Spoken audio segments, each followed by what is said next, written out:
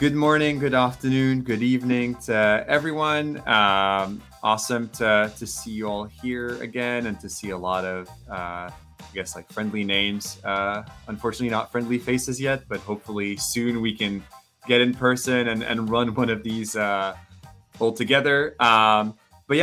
Super excited today to welcome Carolyn on the show for the MOPs Confessions. So Carolyn and I connected through Social Capital, which is one of the investors in Mad Kudu. And I really thought Carolyn could bring a lot of very interesting perspectives to the conversation today because, and she'll talk more about her role at Social Capital before moving to Bill.com.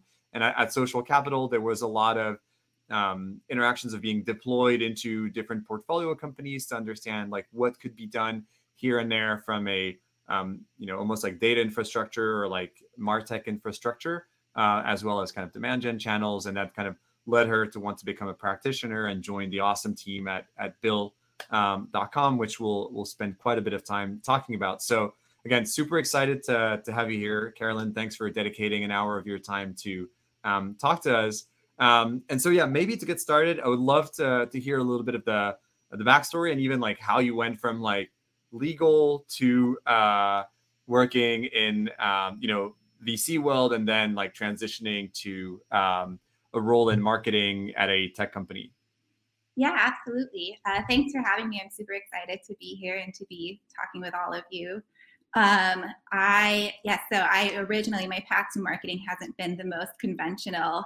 I originally moved up to the Bay Area to go to law school, and I had always been interested in law. I kind of thought of it as, getting to build a thesis and kind of marry the analytical and the creative side into, forming thoughts and change and everything. After my first year, I didn't really quite think that was the direction it was moving toward. I felt like a little bit constrained, and so just took some time off to decide if I wanted to continue with that. I transitioned, I guess, into VC, starting as their Social Capital's front office person in an admin role. Did that for a couple of years and just kind of getting to know the team, seeing portfolio companies and founders come in was really inspiring. And one of the teams Social Capital had was our growth team, which worked with our portfolio companies on growth strategy. And so just became really interested in the work that they were doing, asked if I could do some shadowing and learn. And so I started off with them as an analyst with them and kind of, while I was doing the admin work, transitioned over into shadowing in these engagements, just taking lots of notes on new metrics and things and strategies and thought processes for, just growth overall. And so transitioned to that full time where I got to start working with companies mainly focused on user acquisition. As you can imagine, just with the different types of, whether it's B2C, B2B, different stages of companies, just a lot of great exposure into anything from really setting up the plumbing and data infrastructure for earlier stage companies to auditing existing data and kind of figuring out like what the next step level function would be for driving growth at, some of the later stage companies and stuff like that. I think that between like sort of the data analysis pieces of that and kind of the brainstorming of what campaigns or initiatives can drive more growth, that's kind of where I hit like the sweet spot of being super engaged and loving my job and getting that analytical plus creative side that I had originally been looking for within law. So that's awesome. Great. Yeah. And it's interesting, right? Because Bill is a much later stage company than anything you'd probably interacted with at Social Capital. So maybe, tell us a bit about how you ended there and maybe like some of the things that were, very different from what you had seen in the past. Yeah, definitely. So we are a later stage company. Bill has been around since 2006. So lots of time to prove out that product market fit and everything, which is always easier to market something that's working and has some action. So that's been great. On a personal development level, I wanted to transition into a space where I could be in-house, and instead of sort of that consulting flow of engagements with portfolio companies, really own like end-to-end initiatives from like pitch through execution, and get experience in that way. I think on a company working at sort of this later stage company, I will say that Bill is has been in sort of a unique position, which really attracted me to the company, where we've grown pretty organically for most of the time and have only really started to scale up marketing and really focus on marketing efforts within maybe the past 3 or 4 years. And so we're in a unique position where my time is kind of split between setting up sort of those foundational best practices and everything. So lots of low-hanging fruit and opportunity there, but also, we have a unique product, a lot of unique audiences, and, being in the Bay and, in the tech space, there's always, cutting edge or new things, new opportunities to source. So I think that balance of opportunity has been really interesting as well.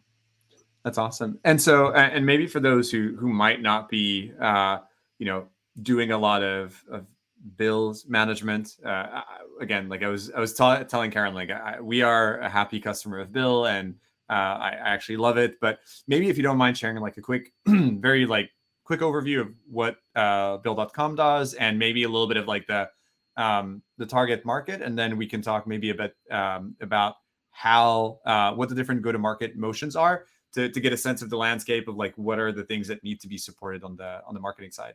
Yeah, absolutely. So Bill is back office automation software. Our mission is to make it simple to connect and do business. So that's a lot of sending and receiving payments. The product comes with sort of these approval workflows, and it's really about taking our biggest competitor, we say our paper checks and everything. So taking like those manual physical processes to online. So things like scanning in invoices. We have AI powered, being able to, I guess, sort of OCR those invoices and port over, the vendor names, amounts, and stuff like that. And then sending the payments via ACH and digital methods versus having to do those paper checks and chase people around for approvals and signatures. So that's kind of the overview of what the product is. In terms of like our go-to-market and target audiences, it's the same product but used in different ways. So we have our core SMB mid-market direct businesses that use the tool to power their own payments, likely like Mad Kudu.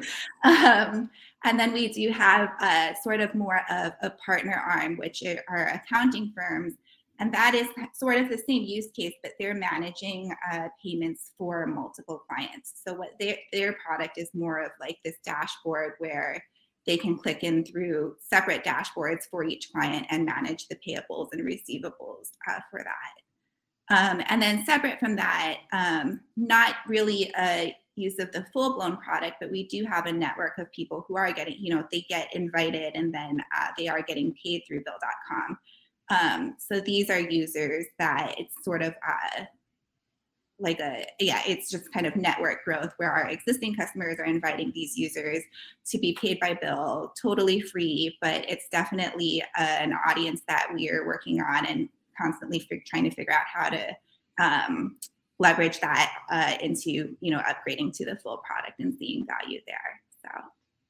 Makes sense. And Asia was sharing in the in the chat like the accounts payable monster ads that Bill.com runs. Yeah, there's like a very, very cool brand around this. And yeah, I mean, it's crazy. I remember and by the way, hey Asia, there's like a cool I like when we started getting payments from customers, I just couldn't believe that we had customers who were sending us like like $30,000 checks, and you're like, what do I do with this? And yeah, like it's so much better with Bill. But maybe talking about how people become customers. So it sounds like there's a direct, there's an indirect motion, right? So you have like direct, so companies like Mad Kudu that'll use this for the back office, and then you have almost like an indirect business where you might have some of the like CPAs or people that almost like run the back office for different companies and use Bill.com. So in terms of how in terms of go-to-market motions, I mean, is there like a PLG motion, an inbound motion? Is there like ABM?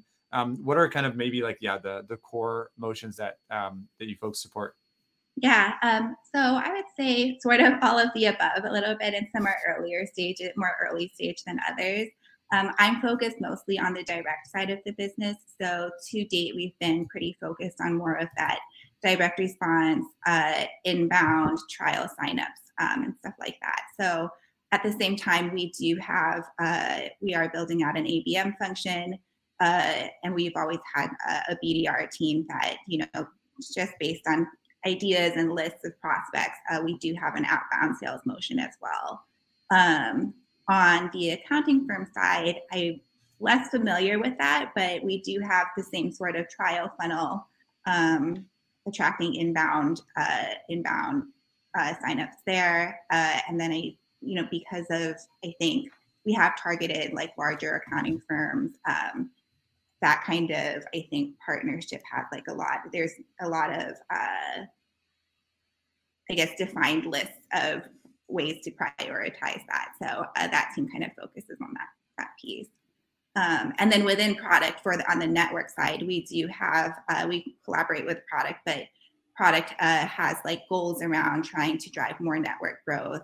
And then marketing too has been kind of collaborating more in terms of like upgrade, whether it's CTAs within product or outbound sales for those network users that are likely to upgrade or have an AP need. Those are kind of initiatives that we're starting to scale up there to focus on that segment. Yeah, and that one I think is an interesting topic, right? Because I see a lot of companies that have this PLG motion where you always have this thing of like, it's hard to know who should own what conversion within the like the free trial or like PLG funnel, right? So curious, like for Bill, where does like kind of marketing's core responsibility stop in that funnel? When does product start? Is there like a growth team that sits between both? And just curious, you have to understand like how that works there. Yeah, so I would say that we're really collaborative. It's been really one of the initiatives that I get to be involved in that excites me most is this really highly cross-functional team.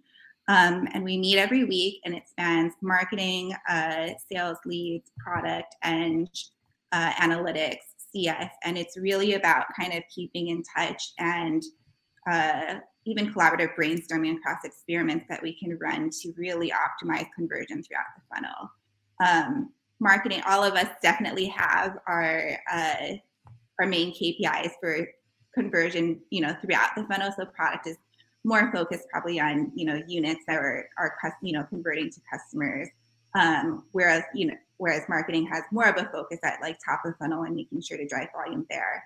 But at the same time, with sort of thinking, we want to drive quality users, of course. So we're all, as part of that group's effort, we're constantly making sure that the leads that we're driving or the users that we're driving are converting at rates where the economics work out and enable us to scale. So I think while we have like our main KPIs, it's definitely there's a lot of focus on what all of the teams can do to improve conversion throughout the entire funnel. So even things like have efforts to really reduce like potential junk users or route them appropriately, which in some ways can lower the top of funnel volume, but at the same time we're improving conversion. Right. Yeah. That's super interesting. And maybe, and if you don't mind sharing, I like cross-functional meetings like this are like can lead to, a humming go-to-market motion, but they're generally pretty hard to manage. So I'm curious in terms of, is there someone who owns that meeting and maybe is there like a typical agenda that is set, or I'm just like curious, like if we think about like, what is the blueprint that people here could take on and say, okay, like Bill.com does it this way. This is like a good blueprint to start with. And actually we should try doing this. I think like having a meeting of marketing, sales leaders, product, and CX together is incredible. It's like customer facing teams plus product. But I'm curious, like what's like an agenda that we could recommend and like potential owner for that meeting to make sure it drives in the right direction and not just like one team kind of just pushing for their metric? So that team does have an exec sponsor. Our CRO kind of oversees that. At the same time, we've kind of whittled it down to like 1 or 2 leads from each team. So it's a pretty small group. It's sort of a balance between director level to some of the more of the IC, which I'm focused more on the IC work and everything.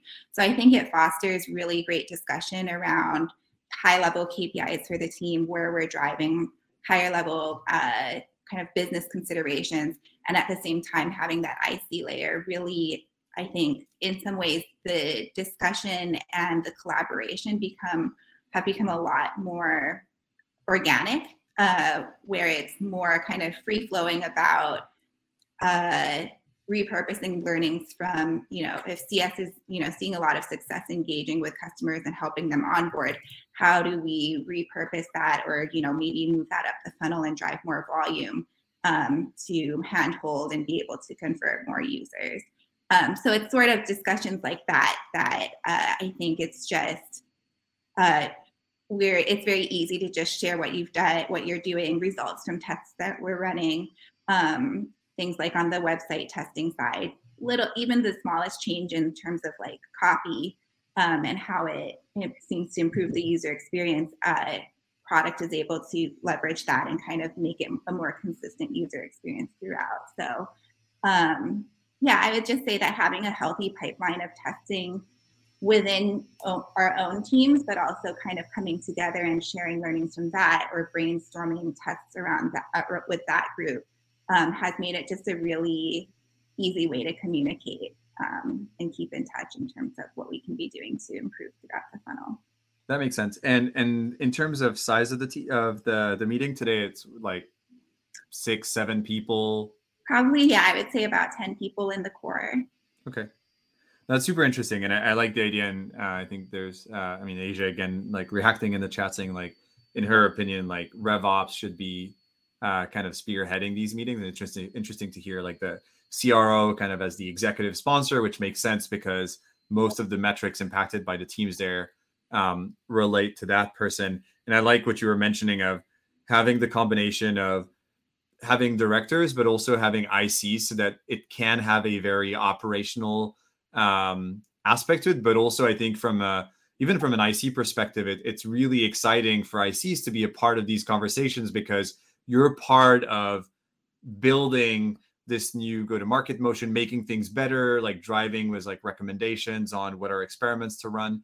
And I like then the idea from an agenda perspective of saying like, what are the tests that are currently running? Any learnings on each of these? Do we kind of continue, stop, or something else? And then what are the new tests that we think would be relevant to start with and like be able to discuss what impact that would have on different teams?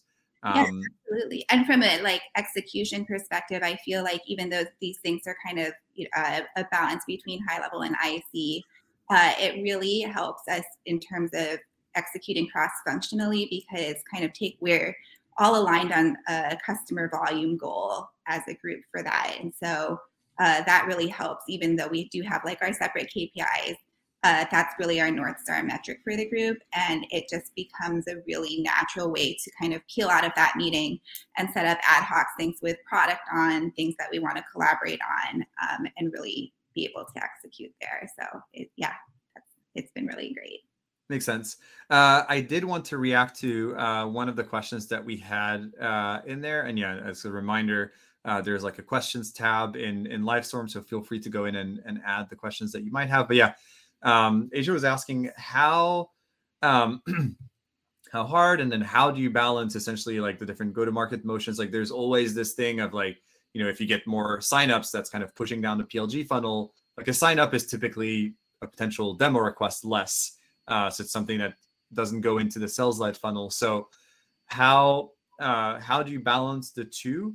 And does it make sense? And maybe like depending on team size based on what you've seen. So there's one thing for Bill.com, but maybe looking at the companies that you've met, like is there a risk of trying to do too much and having too wide of a footprint rather than just focusing on one and really, optimizing the hell out of that one? Yeah. So I guess the way the team is structured really helps with that as well. So while I'm focused on demand gen for that SMB audience, there's my counterpart that is focused on the accounting firm audience. And so we have different teams that are kind of, even across product, they're split out by these different audience segments. So we have these kind of owners that can drill down and really focus on our target audiences. And really, so I think to your point, yes, there are a lot of different streams or a range of audiences that we go after, and they have different use cases and different ways that they look at the product or maybe even discover us. But at the same time, we are kind of dedicated or have dedicated resources toward drilling down and really optimizing the funnel for those specific channels. I think in terms of when to engage sales outreach and everything, we're sort of tackling that from two or three ends, I guess I would say. So on the product side, there's always a focus around, the onboarding experience. What are the high value actions that users need to take in order to see value in the product and actually convert? How do we make it more self-serve and very easy to complete those actions? So we're constantly testing and optimizing on that piece. From a marketing and sales standpoint, for segments of our users, and we're continuously also building this out and figuring out what are the right factors that we can pull in to get sales engaged. But we do have within our trial funnel, once they meet certain qualifications or have completed certain actions, sales will reach out to them and help them convert. And so that's been also a constant area of exploration on what are those qualification factors, even looking at historical data and how self-serve users have converted based on certain actions that they've taken within product, and then starting to build that into our sort of marketing scoring motion where those users who have completed it now are going to be reached out to sales with hopes to boost that conversion even further. That makes sense. So I assume, so I think what you're saying is like maybe twofold, right? On the one hand, it's making sure that you have a process to even explicitly show that you're not cannibalizing one funnel with the other by saying, look, someone who signs up for the product, if they were a good fit for sales, we are going to actually push them to sales whenever they become ready. And then having teams that, can work on both funnels to make sure that each are optimized. I guess and I know it's something that we briefly touched upon last time we spoke, right? But so you folks started running Facebook campaigns. It's kind of the old becomes the new. And so before we dive into that, even in the context of running a Facebook ad, how do you determine what CTA you want to push, right? So should you push to a page that's a landing page for a demo request, or do you want to push for a sign up? Because then it's kind of how do you align essentially your or even how do you think about that and figure out what is the right CTA for what kind of campaign? Yeah, 100%. So we've done some testing around that. I think it's becoming some more of a focus, and actually kind of one of my OKRs for this quarter is to really look at kind of the top of funnel journey and expand that out. So while we focused historically more on that direct response, sort of always pushing a trial sign up CTA, we're looking to expand top of funnel and be able to test different ways to sort of nurture users toward the trial. So really personalizing a lot more, investing more into content development to be able to kind of expose users to a sequencing of messaging that really highlights the pain point for them or surfaces the pain points that we solve. And then the progression would be more around, how do we solve that? Looking at how the product actually addresses those customer case studies as, just kind of social proof or inspiration for how we've helped other businesses, and then hopefully getting them back to the site to convert for their trial when they're ready. So just trying to take a more granular view into that. I think it's going to be a lot about research and testing. Our product marketing arm right now is really focused on doing some customer interviews to get a better idea of what is the content that people really want to see. And then from there, we can, get that up and start testing it. So yeah, I love that. That's one of the things that I feel, and something that I do want to touch upon. Like, you have a strong affinity to data, and I think it's so important that even though that's the case, like, there's like a strong advocacy to talking to people. Like, at the end of the day, like, yes, we can do whatever quantitative analysis we want to do. Like, the best insights is talking to people, understand like what content resonated for you, like why was this relevant, what is the kind of content that you would like to read about. And I find sometimes we because our funnels have become so digital and there's like so much data all over the place that we kind of always want to default back to data, but there's incredible value in talking to customers and looking at a specific journey. And the other point that I think you were mentioning about the two funnels that I think is, resonated for me is Bill has a fairly wide audience in terms of technical competencies. Like a tech company, if I think of Mad Kudu, like, we don't want to talk to someone, just like, give us a sign up, we'll connect Xero, we'll connect everything. And then we can just get started, QuickBooks, all that stuff, and we'll start paying. But then on potentially more of the CPAs or like some of the, more indirect kind of customers, they most likely want to understand what this can do, how it fits, and a demo request is a better fit for them. And so I think it's super interesting also to see, like, how you were mentioning of like, there are teams that are specialized in different audiences, and understanding those audiences have a different affinity to specific funnels, and kind of catering the funnels to that audience rather than thinking about it as a like more high level. I love the fact that it's very customer centric rather than, oh, at Bill.com, we want demo requests, so let's just push everyone to a demo request. But instead you're saying, like, what do people want and how do we give them the experience that they want? Yeah, definitely. It's a lot about testing. I think even though we have pushed trial signups for the SMB segment, even beyond sort of this nurture practice, I guess, like, we have talked about, how do we offer a demo request as maybe a secondary CTA, or just kind of getting a benchmark on that.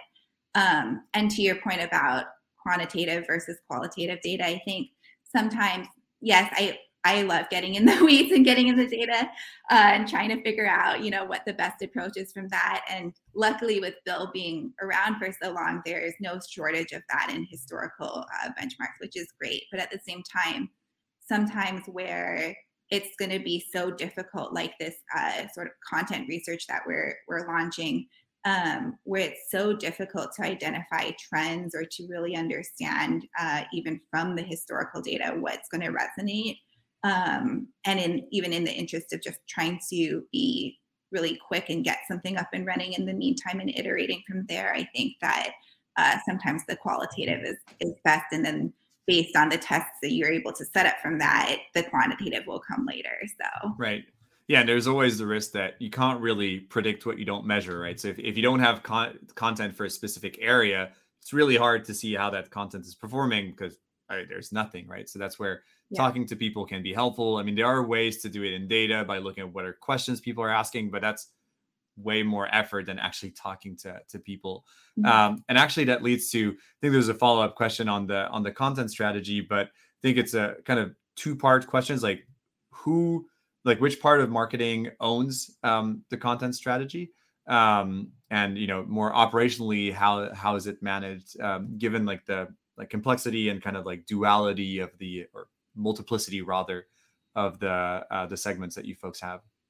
Yeah, so I would say that sort of how we have that really highly cross-functional team across the org. Within marketing, we have a similar collaboration where our growth marketing team really works closely with product marketing, and also kind of pulls in our creative team to help with content development. And so it's a lot about, depending on the initiative, it's a lot about collaboration as part of this effort to drill down and expand top of funnel efforts and figure out like what the content strategy should be and what all of the touch points are.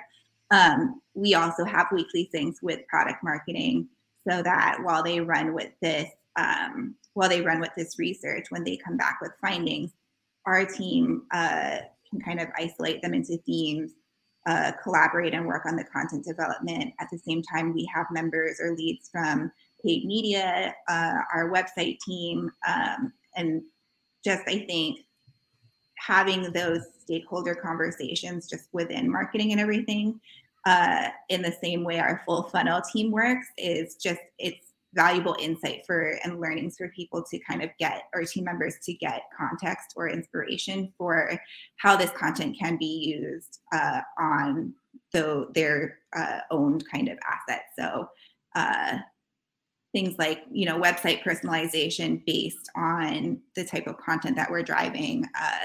We have a flexible way of doing that. Paid can kind of focus on testing or learn, I think, more about the types of content that we're developing and how that builds into their paid strategy and can be used to drive leads there. That makes sense. Yeah. And how quickly do you or are there different cadences, or essentially like right now you were saying the team is doing a lot of research. Is there a similar cadence of maybe weekly meetings to be able to test things really quickly, of saying, oh, let's push this out and see how it does? And yeah, so is there basically two different levels of granularity between I guess almost the theme of figuring out what are the themes that we want to develop against, big research to plan this out, almost quarterly planning, and then within the quarter executing quickly to be able to learn and figure out what's the right way to execute against the theme? Yeah, so that weekly sync is sort of one and the same. I wouldn't say it wasn't quite inspired off of just this research project, but the research project on content is one of the things that plugs into this team. So it kind of works as, whenever there are results or upcoming big initiatives, it's just a great forum, I think, for the team to keep in touch and be aware of what everybody is working on, new capabilities that we might have, and that the team can test within their own channels and everything. I think, yeah, the cadence will shift, and even things like reporting out website results. Some pages don't get, that much traffic, so we'll have to wait a little bit longer for significant results. But where we do have results and stuff, it's just time for the team to be able to share out progress and get things on everyone's radar. So that makes sense. And so one of the topics that you touched upon briefly that I do want to drill down a little bit, because dear to my heart, and I think it's a big question that a lot of people are wondering about today, is how do you determine when sales should engage with a product lead, right? Because there are some people who are advocates of oh no, there's the holy funnel of PLG that should not be muddied by the dirty hands of salespeople, and people, I guess, think, well, sales are there to help, and if they can help convert by showing people the right features or providing value, then there's definitely value there. How do you think about this at Bill, and how have you iterated to figure out what are the different times when sales should be interacting with product leads? Yeah, so I guess I would say it's kind of been a pretty defined trial funnel to date. Historically, it's been kind of how far they make it throughout the sign-up process. Sales does need contact information in order to actually do that outreach. As we've become a little bit more sophisticated in our understanding of users, what the user experience is, different, I guess,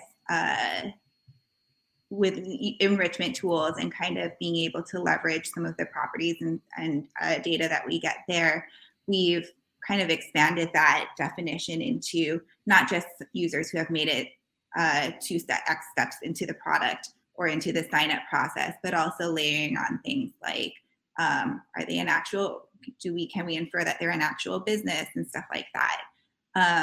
And then as we build out more of this content strategy and everything, I think it'll be great that we can maybe even move sales touch or contest moving sales touch to higher in the funnel, where if at some point they've interacted with enough of our content, we will be able to get a better gauge of what the level of intent there is, and hopefully that'll be an indicator for quality and justify some sales engagement there.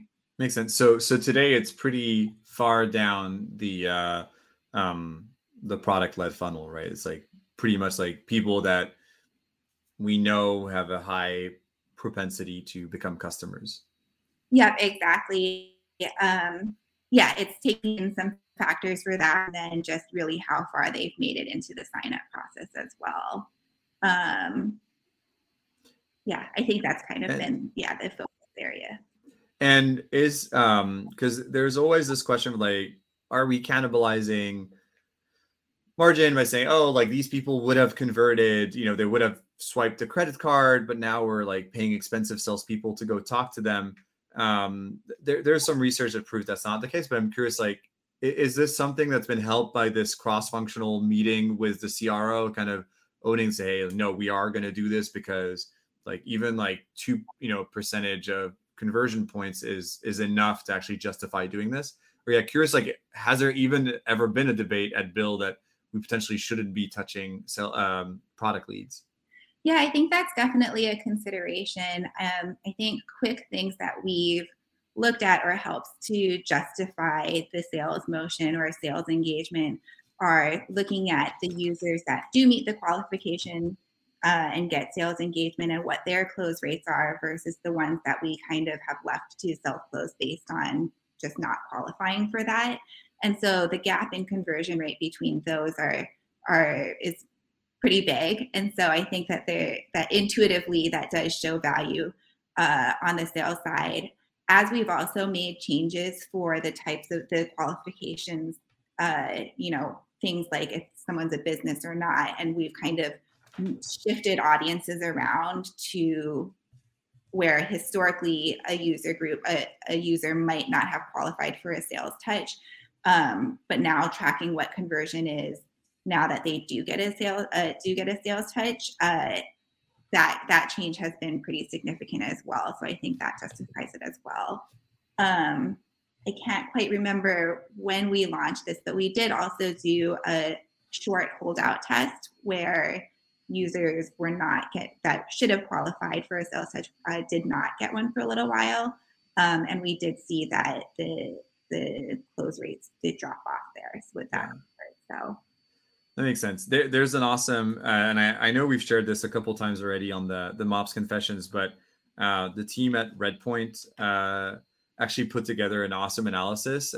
They reached out to run a bunch of surveys against like portfolio and just regular and other companies to see like what was the conversion rate for untouched and touched. And what was interesting is there's a lift in conversion rate across all ASPs. So even like the super low ASPs, like if you're selling at less than $5,000 a year, there's still like a lot of value or a lot of incremental value in having reps talk to those folks. So yeah, we'll probably put the link in the chat now or later, but definitely something that consistently I think we've seen that there's value in doing that.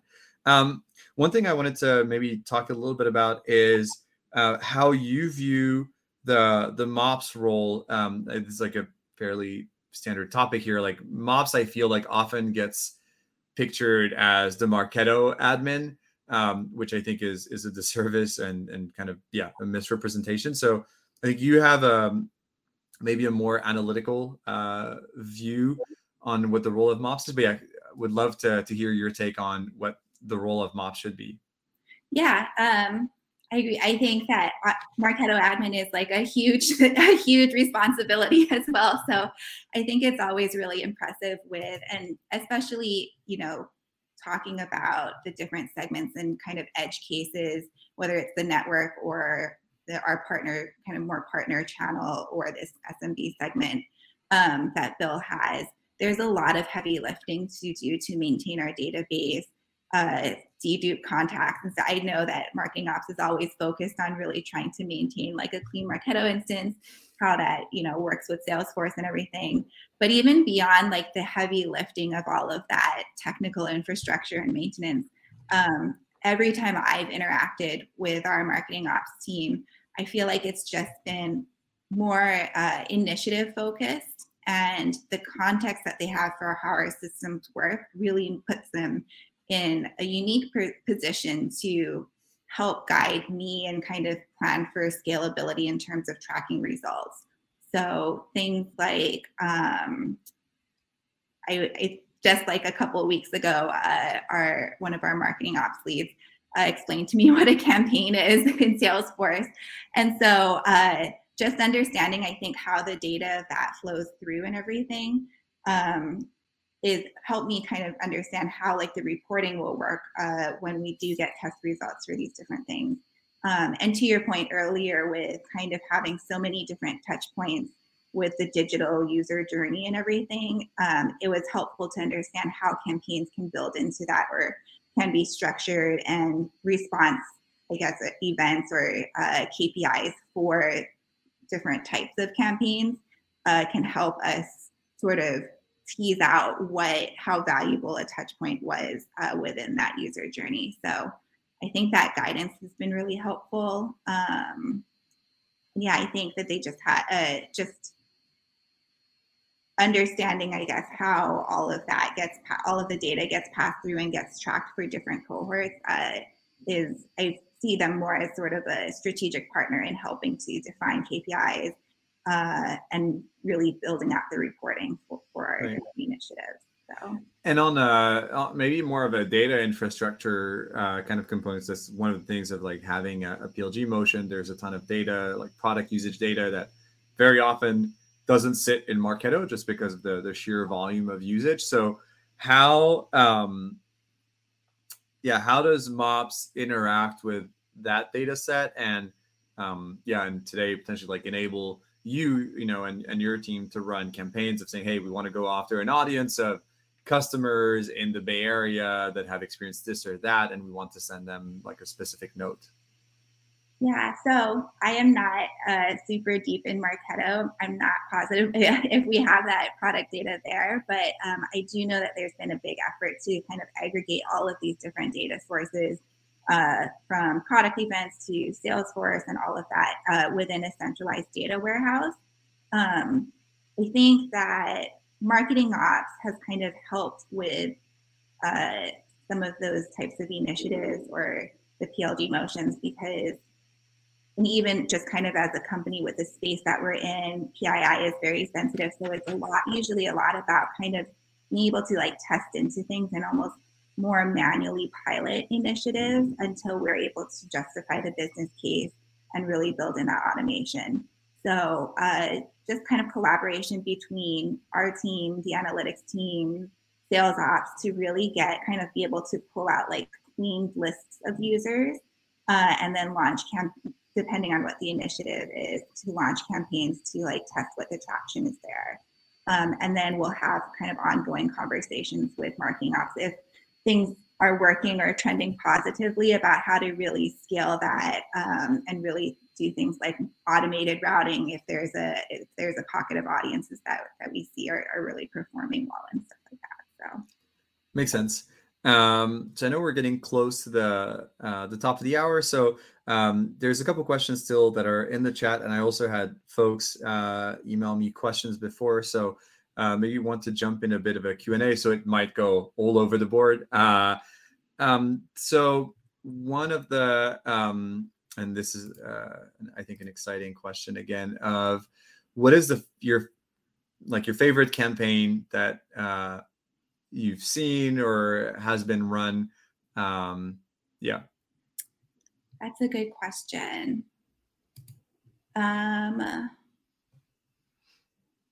One of the bigger initiatives that we built out was our customer referral program, which is kind of follows your general consumer app referral program, where customers can refer in their networks and get a gift card or a reward when their referral becomes a customer of ours.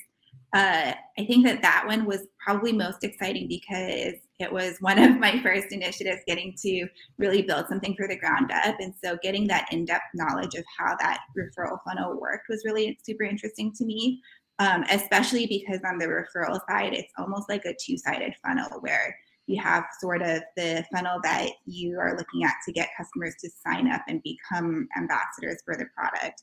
and getting them to share. And so that whole is kind of a new approach, or something, I guess, a different way to think about conversion, I guess, of these customers. And then at the same time, when a referral comes in, they enter our standard trial funnel. So there's that whole piece and everything.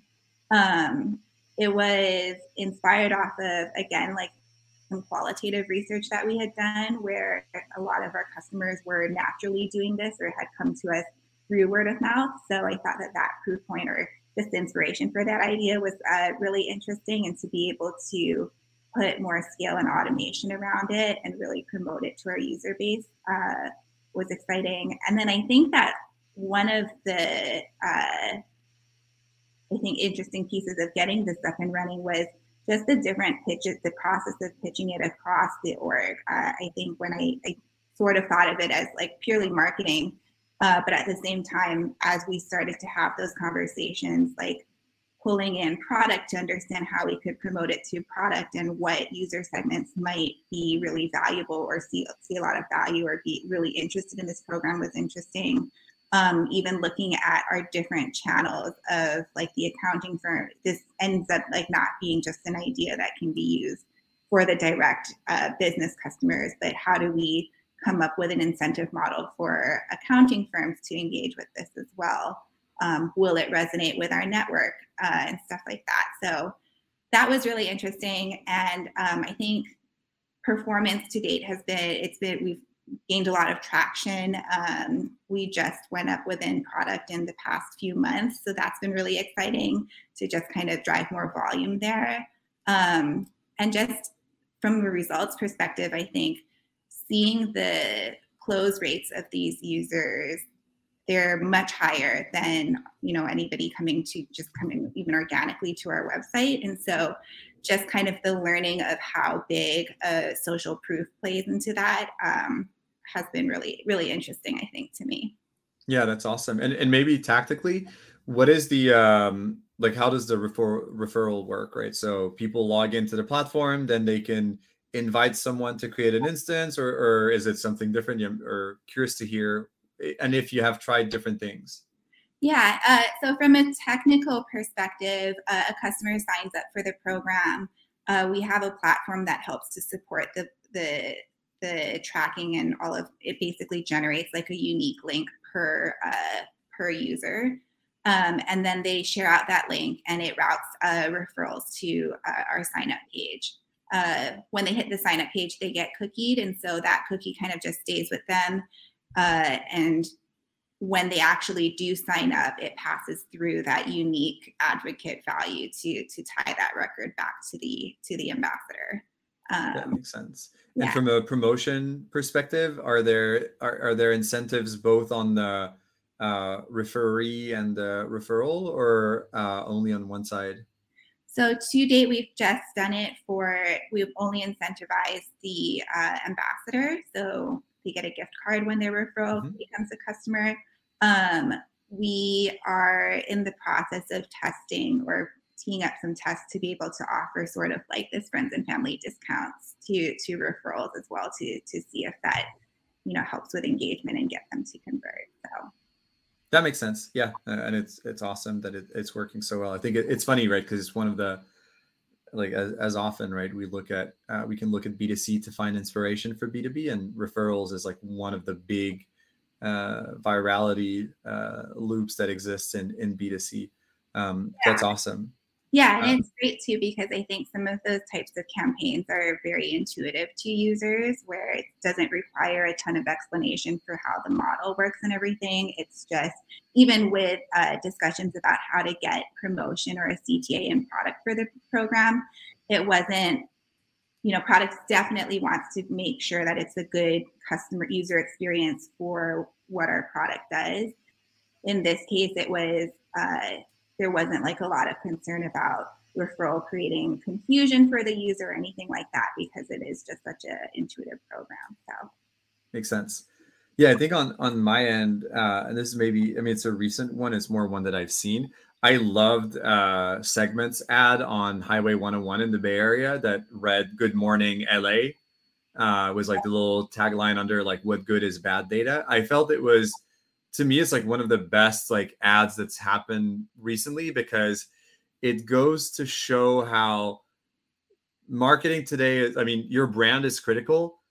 And if you don't have the right data infrastructure, you're going to destroy your brand. I mean, it's cool because it touches like the emotional side of like Bay Area people generally are not fan of LA. There's this kind of rivalry. And it is so absurd to imagine like spending, you know, whatever the price is, like tens of thousands of dollars to advertise on Highway 101 and actually get it wrong. And it's funny because it makes that error look big. But how many times do we send out emails to the wrong people, or like, you know, invite people to a customer meetup, but they're not in the same country, or that kind of stuff. And it's detrimental to the brand. And I think there's today, like data is starting to play such a critical infrastructural role in marketing strategy, right? Where it enables you to maintain your brand. It enables you to run the right campaigns on the right channels and not just like throw money at Facebook or Google. And sometimes we still have, I think as marketers, we haven't fully adopted or accepted the fact that we need to become more data savvy to avoid these kind of mistakes that can become very costly in the future. Yeah, absolutely. I think even speaking to our different target segments and everything, marketing ops and data and all of the things that we're able to pull in really try to help us to be more accurate like that, and to route users appropriately or surface them with the right experience. And even from like a cleanliness of being able to report out results if, you know, those users are polluted with people who are going down the wrong path because they aren't able to self-identify appropriately. It I guess runs the risk of having some inaccurate or interpreting results in an inaccurate way. Right. So, yeah, and it's so critical. I mean, like brand is still incredibly critical, and using data to your advantage on brand, I think is absolutely important. I see like even Jason Hay, who is they were talking about the Vanta billboard, which I think is also awesome. Like also a very happy customer of Vanta, and I was talking to Eileen about this. Like they have this thing. Compliance doesn't have to sock too much. And it's funny because it's very punny. There's a bunch of other billboards that I think are trying to be punny, but almost in a negative way, which is one of like, there's one, the funny thing is I don't know the brand, but it's like tired of Snowflake or something like that. And to like, you know, bash Snowflake a little bit. Yeah. It's funny, but at the same time, I don't even want to remember the name of the company, unfortunately, because I feel like you don't need to bash like Snowflake. Do something that's more about you. And like the Vanta one is perfect, right? It's funny. It's about them. The segment one is also about them. And it's not making fun of people who make mistakes. It's more about like, hey, look, we're making a mistake on purpose to explain why we should talk. Yeah, that I think also ties into like this narrative of trying to surface pain points more so than just going straight to assuming that your user knows it, you know, exactly what they're looking for. But like mentioning SOC 2 is like, that'll catch the eye of somebody that's, you know, that exactly. Will be your decision maker for that software and everything. So yeah. And I think it's very targeted, right? I you know, work on our SOC 2 and renewing our SOC 2 compliance. So when I see that billboard, I know what it means. And this like the good thing of having it's very narrow. Like most people probably see this ad and they're like, I have no idea what this means. Yeah. And it doesn't matter, right? And that's the cool thing about opinionated marketing and having very narrow segments. Like you optimize for them the same way that you're mentioning, like, you know, you have teams that are going to run content and like specific marketing for these narrow audiences because it allows to be, you know, very specific and on point in every single interaction you have with them. Mm-hmm, maybe the last question that I wanted to cover, it's a fairly big one, but at a high level, what are some of the differences that you've noticed between like bigger orgs and smaller orgs when it comes to like either the programs that are run or even how like strategy is run? Yeah, let's see. I would say in terms of how our programs are run, you know, it comes with both challenges, I think, but also upside. But I think stakeholder management across teams, being at Bill and being at a larger org, is understandably a little bit broader or more complicated in some ways. So I think providing insight into programs that are coming up and running across to different teams, it definitely invites more feedback that can potentially change how you're thinking about a specific program, or even kind of delay out like what you can do and everything. Even now that we're a public company, and because of the space that we're in, like legal considerations, where, SOC 2 I'm actually familiar with, because every time we onboard a vendor, that's one of the top questions. And so there's just a lot of I think layers, of stakeholders that need to be looped in order to push things through. At the same time, I do see that. So I think compared to some of the earlier stage companies I've gotten to work with, having the more flexibility on the startup side, and even having tighter relationships across teams, it enables you to move a lot faster in some ways. But I think at the upside of some of that stakeholder management and cross-team communication really also helps to make sure that we're launching something correctly. But also, I think in some ways, makes for better programs. To get that perspective from different teams, get guidance and feedback, and try to build that into the program is helpful.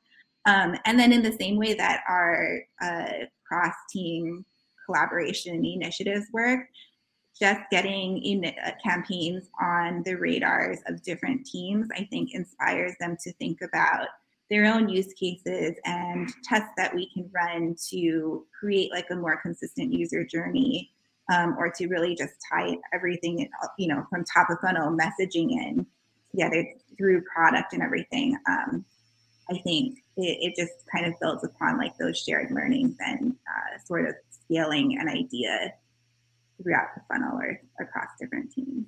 Yeah, I feel like the more we talk, the more I really feel like this, weekly meeting, this cross team is really fundamental to the success of the go-to-market at Build. Because one of the things that I've typically seen, one of the big differences you kind of expect and see, is more disjointed strategy and programs, the bigger the company, because you have these operational silos and everyone is looking to optimize for whatever their KPI is. But I think this meeting that you have, and it keeps on coming up, right? The way you talk about it, that's when we can figure out, we have this campaign, and leads people to think about, if this is happening, then we can latch on in this way or that way, and make sure there's it's one, big boat going in one direction, rather than an army of tiny little boats, all going in different directions and pulling their own way, which sometimes is a bit of a challenge at these larger organizations. Yeah, no, that is definitely one of my favorite meetings, I think, of the week, is always to keep in touch on that. And it's always great to have inspiration for new tests, or be able to set up new things with that team. So yeah, it's definitely helpful. Awesome. Well, I know we're at the top of the hour, and I just want to, again, thank you so much for this session. I think it was very insightful and a lot of good stuff. I guess if people want to reach out to you or have follow-up questions, what's the best way to get in touch? Yeah, I am on LinkedIn. Feel free to connect with me there, and I'm happy to chat and set up time with anybody. So, yeah. Awesome. Cool. And Laura just sent a couple of links also in the chat. If you want to register for season 5 of MOPs Confessions, we have some awesome speakers lined up. And thanks again, Carolyn, for wrapping up season 4 of our MOPs Confessions. I'm excited, for what's next and keeping the conversation going. And everyone have a good rest of your day, and see you very soon. Great. Thanks for having me. For sure. Bye. Bye.